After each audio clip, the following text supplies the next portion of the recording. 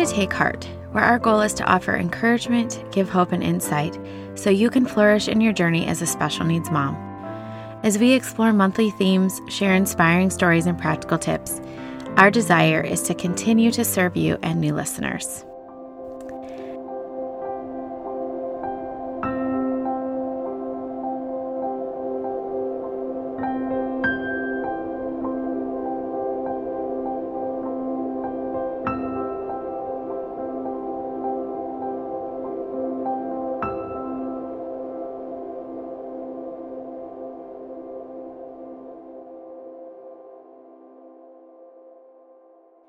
Hi there, it's Carrie today, and this month is going to be a little bit different as we are going to offer some reflections on the story of Advent. Luke 1:26-30 says, "In the 6th month, the angel Gabriel was sent from God to a city of Galilee named Nazareth, to a virgin betrothed to a man whose name was Joseph, of the house of David. And the virgin's name was Mary. And he came and said, 'Greetings, O favored one, the Lord is with you.' But she was greatly troubled at the saying, and tried to discern what sort of greeting this might be. And the angel said to her, 'Do not be afraid, Mary, for you have found favor with God. And behold, you will conceive in your womb and bear a son, and you shall call his name Jesus.'" Announcements. The ultimate announcement in history. Announcements can be fun, full of joy, and bring happiness.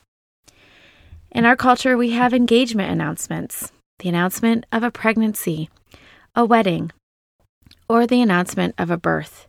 But the announcement that came to Mary was the ultimate announcement that would change the entire course of her life. This date marked a clear before and after. Can you relate to that as a special needs parent? During this Christmas season, I think a lot about Mary, and I identify with her on a lot of levels. I think part of it is because I was pregnant with our son with special needs on Christmas, and his birth was very close to that. Mary's someone that I can identify with. Her feelings of fear, shock, and questions over the announcement that she was favored and that she was going to be the mother of her own Messiah as a young, unmarried woman.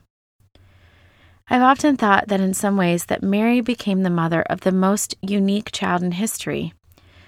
Not that he had special needs, I'm not trying to be irreverent, but have you ever wondered what it was like to parent Jesus? Her response to this news, we know, is one of fear because the angel tells her not to be afraid. But she also asks many questions. The angel is patient with her and tells her many things. He actually explains quite a bit. Her response to the angel has always arrested my attention. "Behold, I am the servant of the Lord.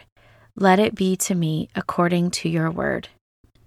She seems to surrender so readily on so little information. Honestly, Scripture doesn't really tell us how long the angel was there. Maybe it was several hours or maybe it was a day. But the angel gave her the assurance that nothing was impossible with God. After this, we read that Mary hastily goes to visit her cousin Elizabeth, who by this time is 6 months pregnant with another miracle pregnancy in her old age. Immediately, Elizabeth is filled with the Holy Spirit when she hears Mary's greeting, and Elizabeth exclaims with a loud voice that Mary is blessed among women, and blessed is the fruit of her womb. She says, "Why is this granted to me that the mother of my Lord should come to me? Blessed is she who believed that there would be a fulfillment of what was spoken to her from the Lord." I want to read that part again. Elizabeth says to Mary, "Blessed is she who believed that there would be a fulfillment of what was spoken to her from the Lord." So my question is this: when did Mary begin to believe? We aren't exactly sure. Maybe her heart was somewhat prepared because she knew about the prophecies.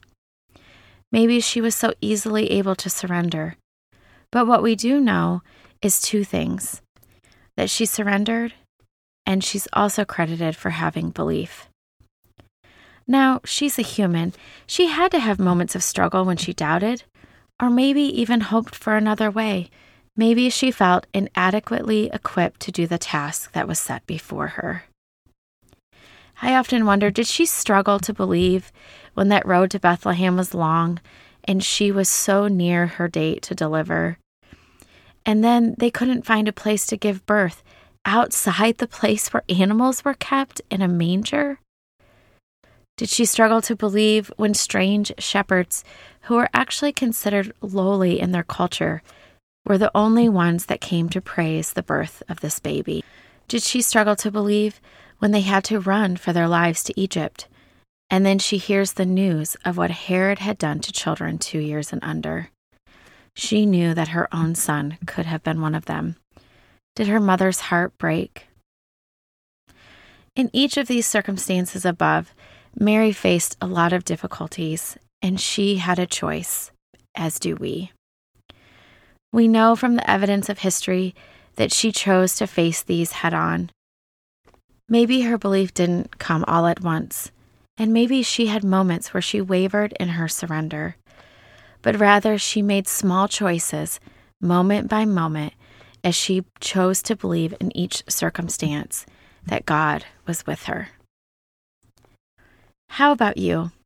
Are you struggling with either surrender or belief? Maybe you're not. Maybe you are in a state of belief and faith right now and trusting God in your circumstances, and you are rejoicing. I am so thrilled for you. May you be able to pray the prayer of Mary in Luke 1. It is full of rejoicing. But maybe you're listening today and you're struggling in the darkness of unbelief. Does God truly work all things together for good to them who love him and are called according to his purpose? Will he make beauty from ashes? Can I trust him? Remember, you don't have to know it all today, and you don't have to have it all together. May you pray the prayer of Thomas. Lord, I believe, please help my unbelief. In each circumstance that you face, in each new day, you can make small choices of surrender. Ask God to help you to relinquish your control to the one who has control of the universe, who is, as Scripture tells us, your wonderful counselor, your mighty God, your everlasting Father, and your Prince of Peace. And this one, I think, is one that is most important to me, that he is also your Emmanuel. He is with you, just like he was with Mary. And also, I believe this to be true in our small moments of obedience, in the small moments of surrender, when we choose to give him our grief, give him our sorrow, give him our doubts and fears, and ask him to be with us, we are making steps towards belief. And you will believe. I want to close with this prophecy that Zechariah spoke after his son John. Because of the tender mercy of our God, whereby the sunrise shall visit us from on high, to give light to those who sit in darkness and in the shadow of death, to guide our feet into the way of peace. May that be a comfort for you today. Amen.